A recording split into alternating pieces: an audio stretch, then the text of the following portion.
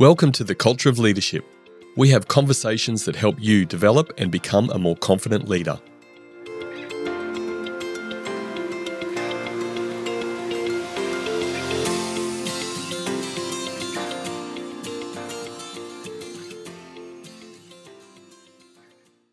Today's conversation will put your leadership journey into overdrive. In 2022, there were 75 key takeaways taken from our episodes. Mark and I have boiled them down to 10 of the best action steps to enhance your leadership credentials.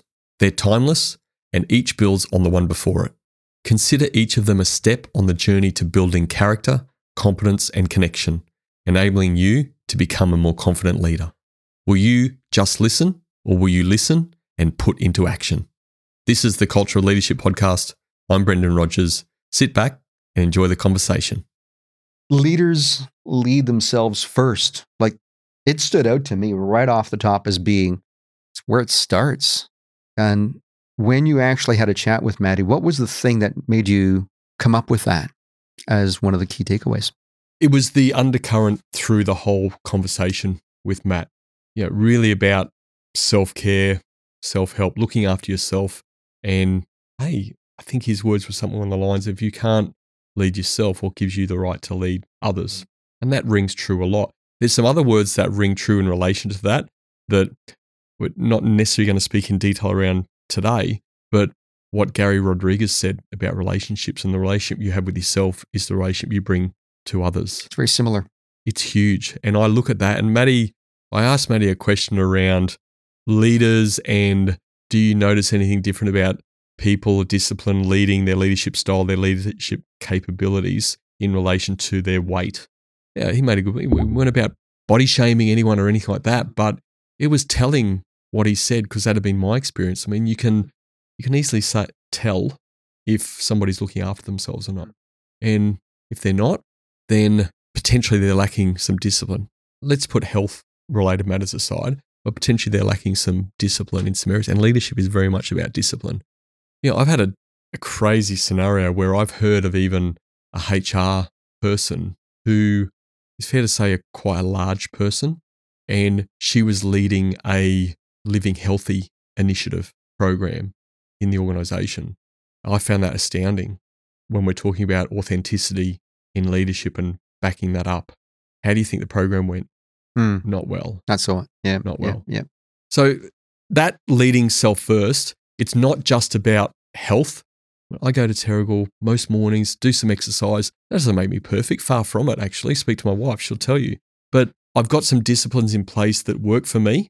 And it is about finding something that works for you from a health perspective, getting some discipline around that, being consistent with it, whether that's some meditation, whether that's some exercise, whether it's just time by yourself each day to refresh, and Gary also calls it sanctuary, then you're starting to take control of you as a person, let alone eating habits and those sorts of things. But just start, how do you look after yourself? How do you start to manage your own time? From a leadership perspective in a business, it could be that the leader is showing up late all the time to meetings, or they're running around like crazy busy, and they wonder why their team is also running around, or their business seems so busy all the time. Well, again, the leader's setting the show. Not being able to lead yourself even to keep to time on things, it's not the end of the world, but it's just saying, okay, we've got some room for improvement here. They're the things that I look at about how do you lead yourself health-wise, but also your actions about just your environment, how you turn up, how you show up in the world. Are you on time to meetings? That sort of stuff shows elements of respect and shows some organization. That's important. That's a foundation. An interesting one, because I look at it also as the inputs create the outputs. Absolutely. Right? It's what you eat. It's what you consume in terms of information. It's the relationships you keep. It's the conversations you have. It's the thoughts that you generate. It comes right down to how you think about your dreams and goals. Exactly. That's all the inputs, right? And then usually that says an awful lot about what your outputs are going to be looking like. Exactly. Yeah. So leading self first, controlling you, having control of you, not feeling like something externally is controlling you, the business is controlling you, other people in your life are controlling you. You're owning yourself, and you're doing things every day to try and be your best self. There's a great starting point. If you can do that, even on an average level, then you're setting a foundation for moving up this leadership ladder, up the stairway to leadership heaven, so to speak. So the next one we have over here is leaders lead with purpose. That came from Alex Lee, which we interviewed here in person. We did. And Alex is a fascinating guy because I'll have to say, he was so quiet. I actually had to bring his microphone up all the time because he was speaking so quietly, such a gentle human being. But you could tell that he was also very purpose-driven. So maybe if you can share a little bit more about why you chose that one as being your second key takeaway. Yeah, and I should mention, none of these are chosen based on the actual guest. It was really around what we said earlier, building these foundations. But Alex is all of those things you talk about. He's a very humble guy, softly spoken, and just gets on with things. His purpose is literally just helping people, and particularly community-driven help. He does a lot of things in the community. He leads an organization that helps drug and alcohol addicted people. So much of his life has just been dedicated to service, and that's what drives him. So he makes decisions about what he does on a weekend, or what activity he's going to get involved in, or what thing he's going to do in his spare time, or even within his business, about how he's helping people, how he's serving people. And again, whether it's Simon Sinek or all of these great people out there, we've got to understand what drives us. And that comes down to your passion, your purpose. And for me, what drives me as an example is, yes, I'm also about helping people. My focus is because of my own experiences as a leader and not always getting the support that I felt I needed through my own journey of learning and discovering and all of those sorts of great things. Then I'm super passionate about providing that sort of support for others. And that's what drives me. The conversations you and I have about what's our next step? How do we create better content to do this? What are we not doing here that we need to do to try and do things better? We've just had a conversation around some of those things. That is what drives me. And from a leadership perspective, if you've got that articulation around what your purpose is, then again, it's going to help excite you each day. You're going to get out of bed pretty enthused each day because you know what your purpose in life is, what gives you energy, what you enjoy doing, and you're going to make it happen. And if you don't have that, then maybe you've got articulation about your purpose, but maybe the role that you're doing, whatever it is not aligned. So maybe it's that change. Or maybe again, the role that you're doing is okay, but you haven't got articulation around your purpose. So you can't get that match, or it's difficult to get that match. You've got to find what works for you, what gives you energy. If you do that, then you can start to make deliberate decisions in your life. I was just going to mention that word. In fact, this morning at a business function meeting, I brought up the fact that you recently brought up the word deliberate and how important it was, and how others related it to as intention and purpose. They're all very similar, but deliberate has a bit of a more, it's a little bit more action-based in the end, isn't it? Absolutely. Deliberate is, you know what you're going to do, you know what you need to do, and you take deliberate steps, you take that action to make it happen. And it's clear. There's no guessing. You're not always certain, but there's no guessing on that. It's, hey, I know this is the situation. I know that I need to do this, and that's getting some clarity around what I'm going to do, and I'm going to deliver on that and be deliberate about it. Once again, it's like culture. We talk a lot about that. Trying to think of the saying or the phrase that I use a bit actually in some of the workshops, but weak cultures rise from neglect. Strong cultures rise from deliberate intent. It's that simple. Anything we do that works well is about being deliberate. Let's move on. Leaders ask for help. This one was one that when I read it, I had dismissed it initially because it seemed almost too obvious for me. But you hung on to that one, and I'm glad you did. Share a little bit more about why you chose that one with Ethan Holland. It speaks to vulnerability, really. That's probably the fancy word around asking for help. I see leaders not doing it a lot, not asking for help. They've got this thing in their own mind that they're the business owner, they're the senior leader, they're the leader of their department. They should have all the answers. And that's not it. Actually, to be fair, that's probably one of the worst things you can do because it distances yourself from the team. The team's not even getting an opportunity to share their insight. And they'll all have wonderful insight into whatever the problem is you're trying to solve or whatever the scenario is. That's why I felt it was really critical. And again, building on these steps, if we think about the leading themselves first, getting some clarity around that and then having purpose, but then being in a position to have a bit of self-confidence and asking for help and not feeling like you should have all the answers. That to me is why it's so simple. Again, like a lot of these things, so simple and effective, but you again have to be deliberate about doing that. It's like, Mark, I know you're really good at video stuff and editing and whatever. Hey, you know what? I need help with that because that's not my wheelhouse. It could be something as simple as that technically, or it could be about, hey, you're so much better at having deliberate conversations around feedback than what I am. Can you help me get better at it? Absolutely. It isn't that complicated. The hardest part about asking, in my view, and you tell me if you agree or not, is getting into the habit of asking. It's the initial breaking that barrier in a way that essentially puts you at ease with the habit of asking for help. It's a mindset. And again, I think for me, my experience says that the mindset that a lot of leaders and maybe society has driven over time is that, hey, you're in a leadership role, you're owning the business or whatever it is, you should have the answers. And again, I would argue that even if you have a lot of the answers, the best thing is to try and engage the team, not to do it in an inauthentic way, to just try and get them to come up with what you want them to come up with, but to generally have the right conversations and and you may guide them that way because that may be the ideal best outcome as the team's coming through, but you're getting a level of commitment that way, as opposed to just, I know this is what we need to do and tell all the time. Sure, there are times for that. Yeah, it reminds me of a conversation we had before about leading questions and how we've got to be careful about those types of, when asking for help, don't ask in a leading question methodology because it will become eventually obvious that you're being inauthentic. Exactly right. So true. Yep, absolutely. Moving on, we've got leaders have genuine conversations. That one, to me, was an easy one to choose, simply because of the fact that if anyone pays attention to the podcast, they'll know that that's how you literally end every podcast, is talking about that. Yep.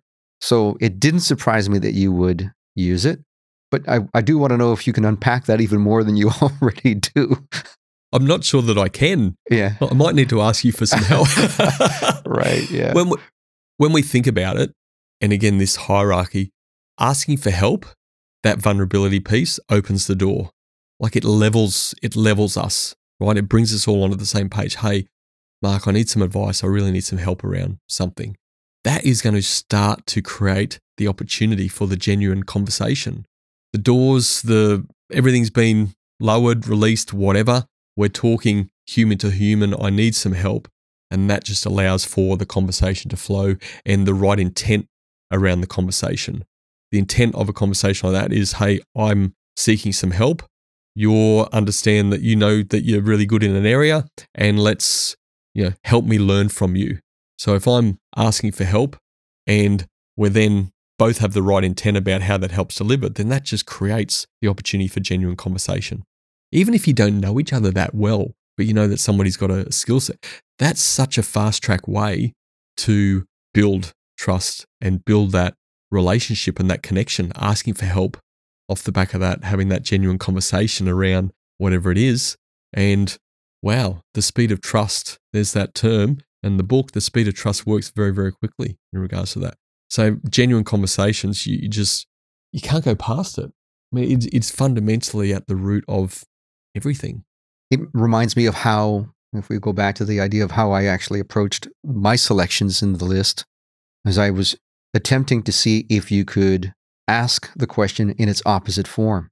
And that was one where just try being not genuine and see how it goes for you, right? It just doesn't work. So absolutely. Although, again, remember, you raised the point, again, this is how your weird mind works from time to time, talked about MIB or CIA and all this sort of stuff. And I guess the criminal side of things, are there times where maybe you're not having a genuine conversation, but that conversation or that setup that you might need to do is in order to get the best outcome? Now, again, we should preface that and say, well, I think in the environments that I'm working in mostly, which is business-related environments, I can't think of a scenario where that sort of thing should happen. So genuine conversations should always be the stock standard. But moments like that where you're in a trying to get a great outcome from solving a crime or whatever that is, solving some Russian secret, then maybe the disingenuine conversation is a step in the process to get a great outcome. In the end, it's still genuine because of the intent, the Absolutely. final goal. That's what we came to, wasn't it? It's right. It's right. And you have to be very careful about remembering not to misstep with that and to think that you've got some kind of conniving plan, really, because that's actually unfortunate, but that does actually happen still a lot in business. Yep. So much comes to intent. That's such a strong word as well. Absolutely. A person's intent really dictates so much. It does. Moving on to the next one, leaders create a feedback culture. Now, I remember you being very excited about your conversation with Lisa Malloy because of the fact that you were very much on the same page on areas such as HR and things of that nature. And a feedback culture, to me, is one that, again, seems obvious, right? But how often do you actually have the opportunity to analyze the quality of those conversations if you don't actually have a culture that basically, because the feedback loop is a repetition. If you can share more on that. Yeah. Again, I'll go back to sort of asking for help, genuine conversations, create a solid foundation for this next step about the feedback culture. Again, the other word that comes in being deliberate. So you can ask for help, you can have genuine conversations, but if you're not deliberate around asking for feedback, then you're not actually setting foundations for a feedback culture. So again, it may be that, hey, Mark, how am I going? Like when we're working together, what's one thing you really think works well for us? And on the flip side, if there was one thing you think that I could do better in how we're working together, what would that be? So again, if I'm leading a team in an organizational type environment, it might be asking my team in one of the types of meetings that I'm having, say, hey, guys and girls, I just want to get some feedback about how I'm progressing. I'm really focused on continuing to improve as a leader and as a person. If there was one thing you'd like me to change, what would that be? I like to use the start, stop, keep method, and I learned that from, I can't remember who I learned that from many years ago, but what do you want me to start doing? What do you want me to stop doing? And what would you like me to keep doing? And that just creates a really basic framework already for people to have a bit of a think and, okay, here's an area I'd really love you to start because that'll really enhance your ability to lead me. I'd love you to stop this because I find it bloody annoying and I don't think it helps your leadership capabilities. It's interesting because this also makes me think about a management questioning technique that I found very useful for many, many years, which was when you would catch someone doing something that would benefit from improvement, is to not tell them what the answer was, not necessarily give a start, stop, keep and be specific, but ask them to do things differently and allow them the opportunity to come up with that answer for themselves. And often that would increase the level of ownership in that change. And the sustainability of that change is usually much higher. So it's another means to get the similar result and really holds back on that feedback loop that creates a culture. And I still remember when I started doing that with this particular team, how many of them were like, what's this guy doing? Why is he asking me to do things differently all the time and not telling me what that is? And I was very, again, open, genuine conversation to go back to that point and say, I'm doing that because I want you to own the outcomes. I want you to feel good about the outcomes and to be able to analyze it for yourself because I know they're smart people. So that's a way of creating another one of those feedback environments. Absolutely. I would say for me, I'd take that as, yes, one of the outcomes of that process is the ability to provide feedback and to continuously improve through the back, through giving that feedback. I straight away, my head goes to coaching. Okay, well, where do we need to get to? And the skill set this person or group of people may have, and you're sort of setting that bar a little bit forward into that challenge zone. So you're not giving them all the answers. You know that they'll get there, but you're challenging them to get there. And that process is a really process of coaching. And then off the back of that, that's where that feedback loop comes in. Like, what do you think you could have done better in regards to this? What could we have done differently next time? What really worked well this time that you're taking to the next time we do this? They're great questions. That's right. And acknowledging when there is an improvement, really making 100%. sure, that being thankful for their willingness to make the effort. Yeah, absolutely. Yep. And that's it. I guess just to be really clear, not to harp too much, but on that feedback loop and why I like the start, stop, keep, because it covers all that. Like there's that appreciative type of feedback, and there's that constructive type feedback in that simple process as well. So it's not pigeonholing feedback into that automatic thinking where people think, I want to give you some feedback. Oh shit, what have I done? That sort of scenario, because that's where the mind takes really, because people seem to use feedback in that context a lot of the time. Yeah, unfortunately. You're absolutely right. So keeping it positive. Absolutely. Moving along here. So leaders focus on clarity over certainty. Well, no, leaders make time to observe culture. Oh, we've got to do that one. You know what? You're right. I jumped one. Okay, so how about that? You realize if you jump one, the whole stairs just fall down completely. Oh my goodness. Well, that's a good example of making You've sure missed a foundation. That's right. Carpenter's sacked. Gone. Yeah. You don't want to make that faux pas because it's one that falls back pretty quickly. Absolutely. Miss that step, you're stuffed. Absolutely. So let's not miss this step. Leaders make time to observe culture. So that was, again, from another one of the in-house interviews with Matt Kelly.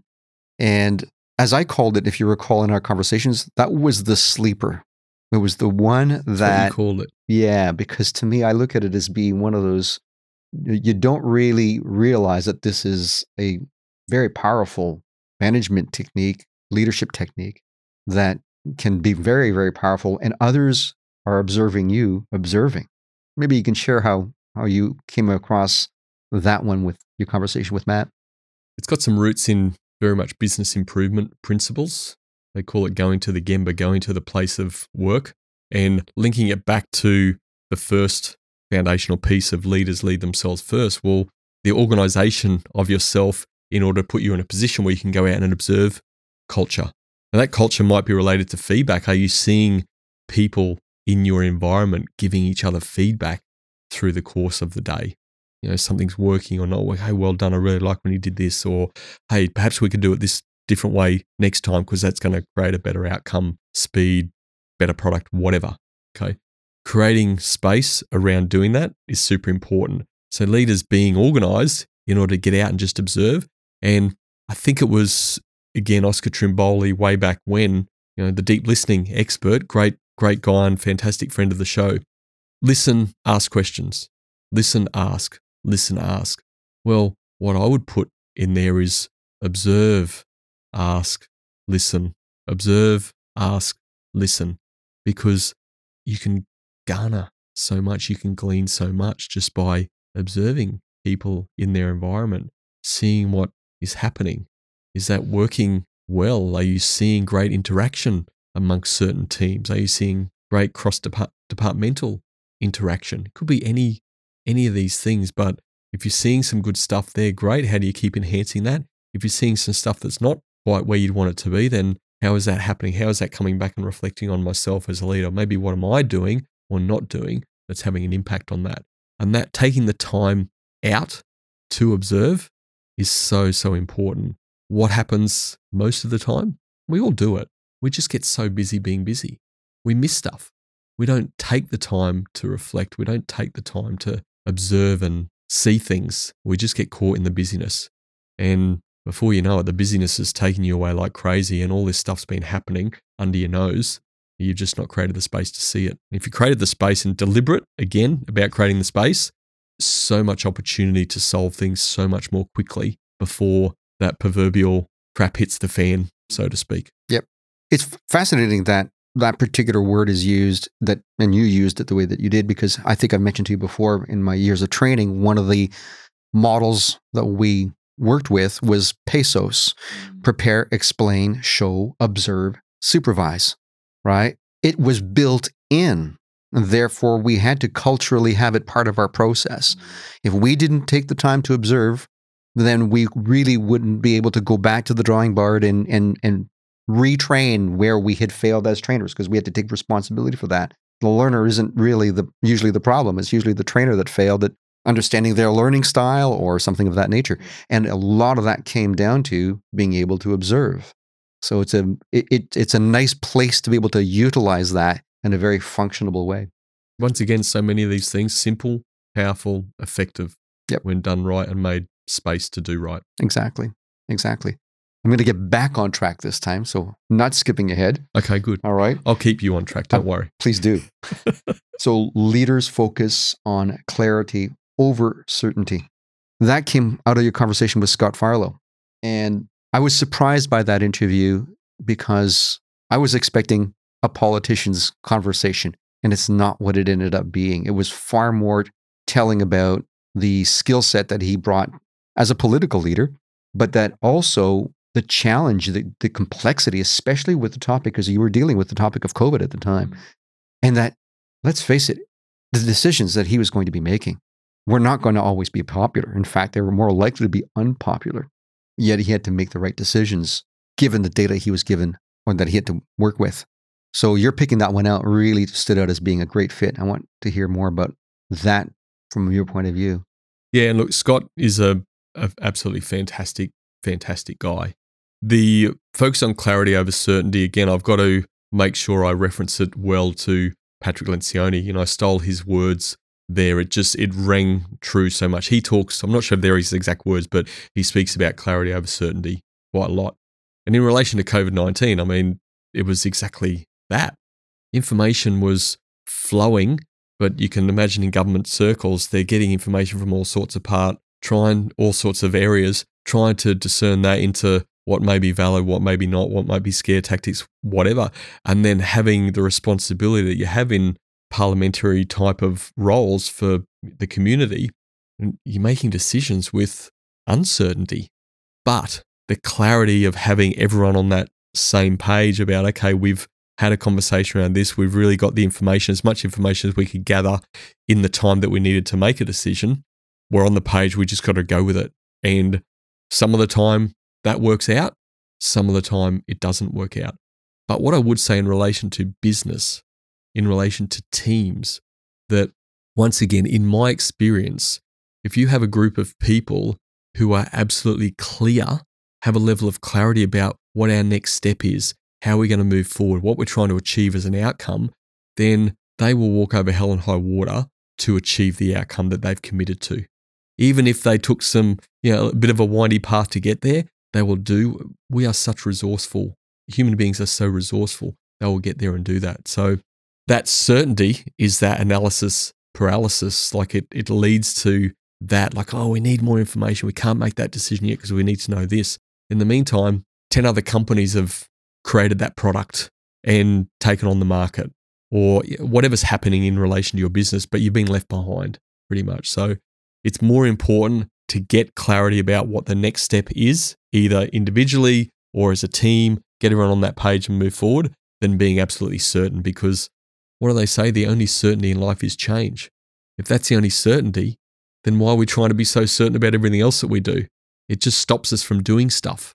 Clarity, that's what it's about. Yeah, absolutely. Interestingly, I look at it also from the point of view in the world of photography. You actually have to focus on the key topic, key subject. And if you're not sure as to what that is, what are you going to shoot? Anything? Not really, right? So there's lots of places where the analogy can place very, very well. And sometimes having some kind of a visual for someone to see how that applies can be particularly helpful. That's the way I look at it. Is I look at it from put my face to the lens, and I'm taking some shots. I'm working out how can I isolate the topic or the subject. So you sort of say, if I understand that, you're sort of saying that if you've got a bit of clarity around what the bigger picture is, what the story is, or whatever that the client's engaging you to tell, then the certainty around what shots you got to take or what clips you got to do and stuff, well, that's you could sit around and do all day trying to do that, but you just got to get clarity around that and then take the shots, and then it starts to come together at the end in the post-production stuff. Exactly. Makes sense. Yep. It's really like us sitting here today. We've got no idea what we're going to say.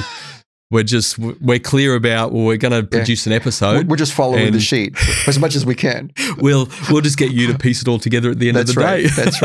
That's right. I feel like I'm in the perfect chair. I just come and talk rubbish, and you go away and make it sound decent. Well, I wouldn't call it rubbish, but yeah, maybe we should edit that out. We should, maybe not. Maybe we'll leave it in. Why not? All right. So moving along, leaders focus on high value activities.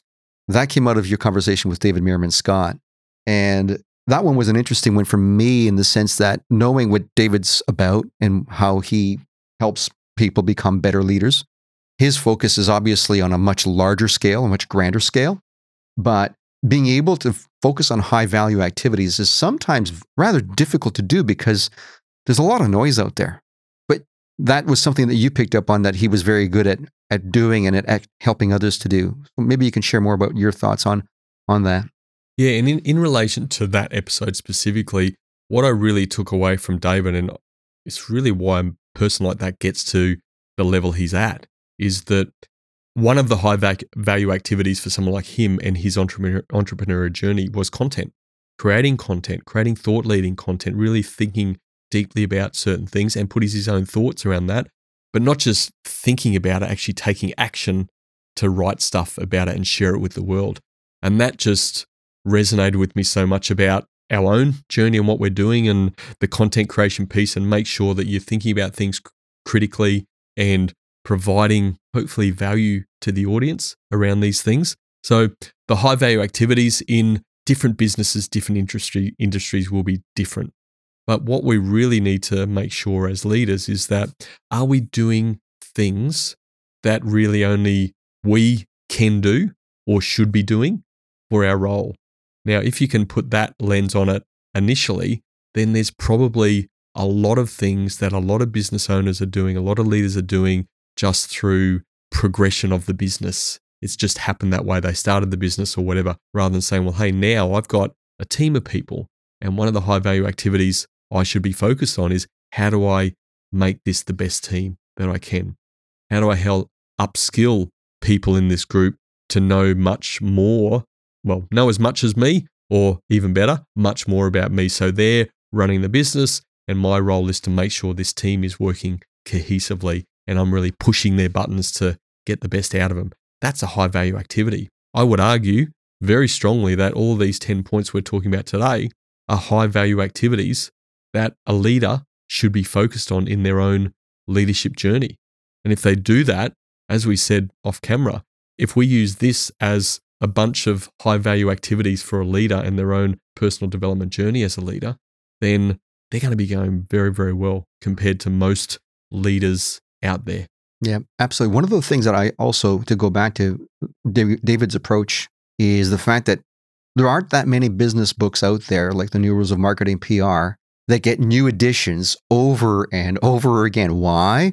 Because he's focusing on what are the new best activities to take, because some activities you don't want to be doing again because you don't want to suffer from we've always done it that way. Yep.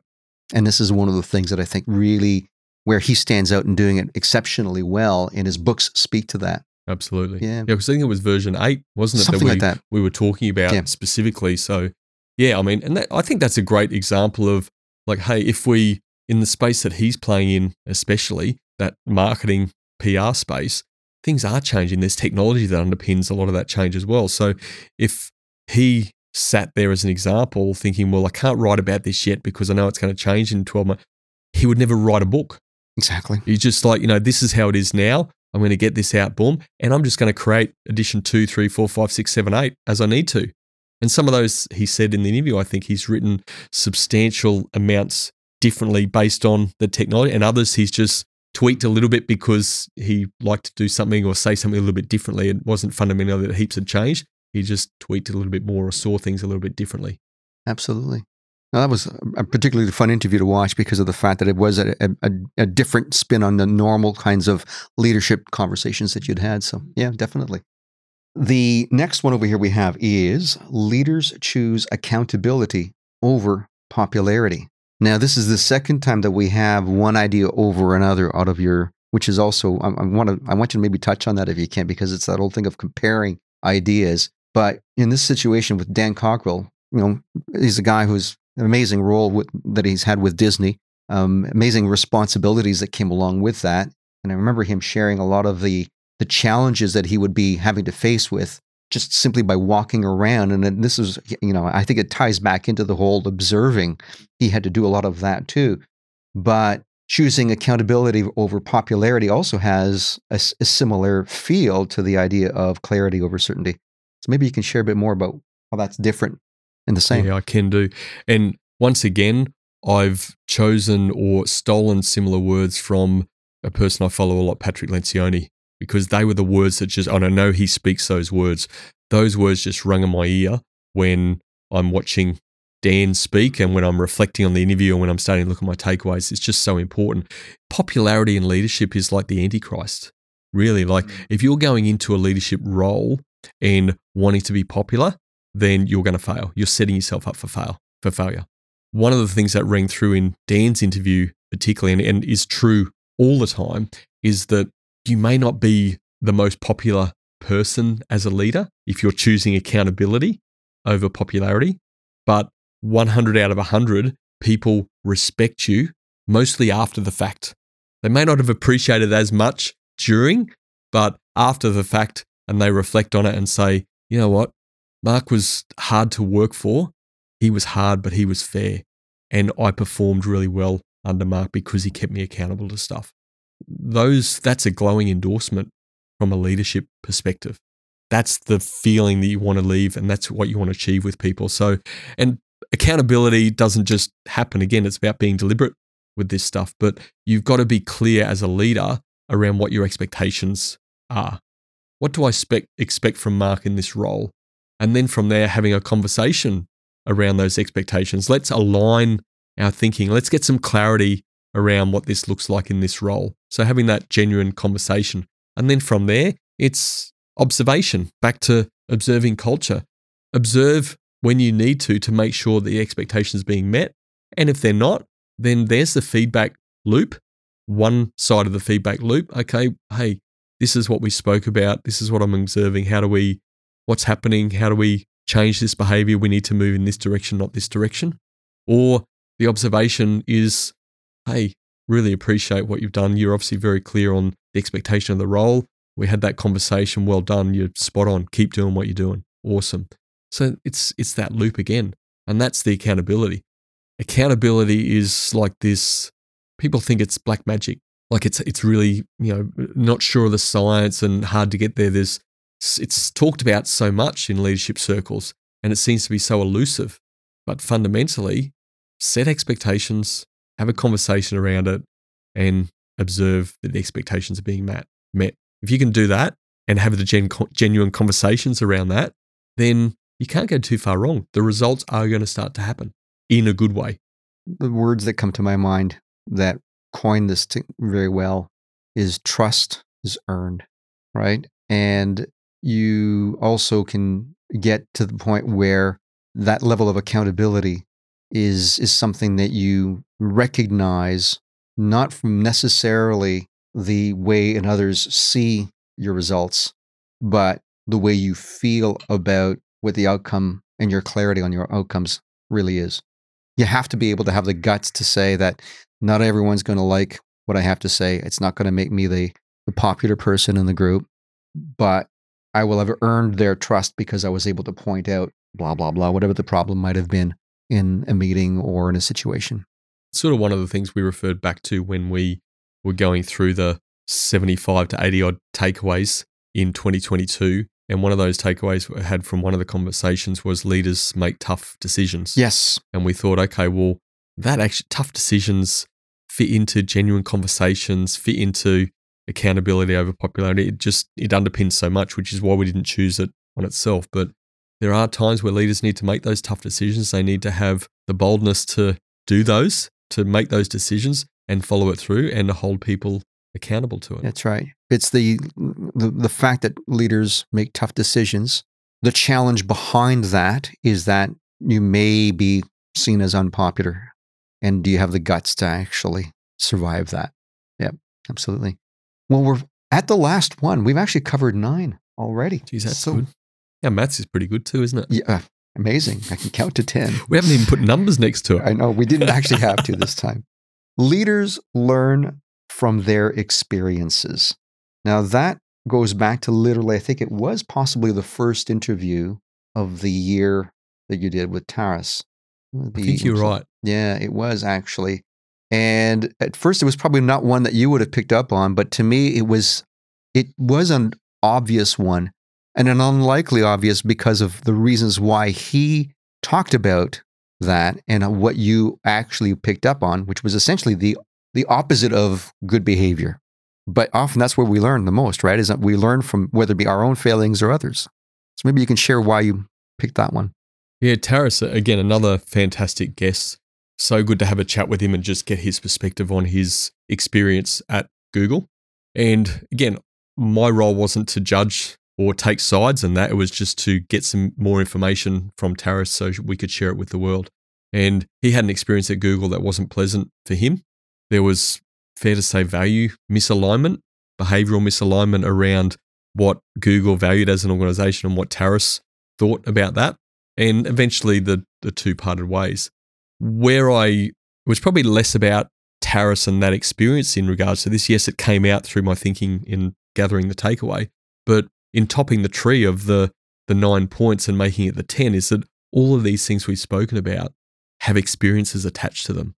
So then making some time back to leading yourself first, making some time for some reflection and how am I going with this or what can I improve upon? Well, those sort of questions come out of your experiences. This was a really good experience when I was able to do this. How could I continue to do that or make time for this? This didn't work out anywhere near as well as what I thought it was going to work out in my own head. What was different? How do I need to change that? They're all experiences that we're having as leaders each and every day, so many interactions. That's why I felt, and from the lens you were looking at some of this is where it came in and said, hey, how can you not have this topping the tree and bringing a feedback loop back? Hey, learning from those experiences, how does that have an impact on me? And then start the process again. So experiences drive so much, and a lot of the conversations we've had on the Culture of Leadership podcast has been unpacking people's experiences.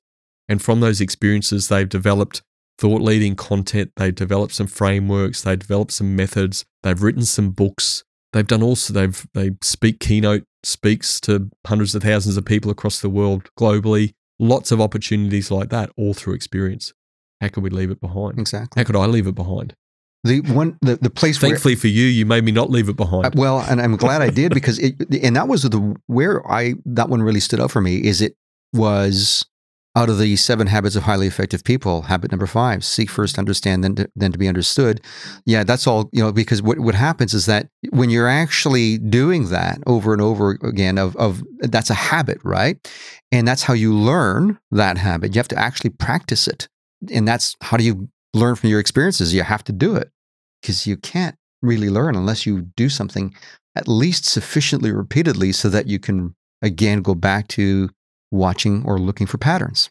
And that's where the experience teaches, is you then go, oh, if I do this, then that happens. Is that a good outcome? Do I want more of that or do I want less of that? Absolutely. Yeah.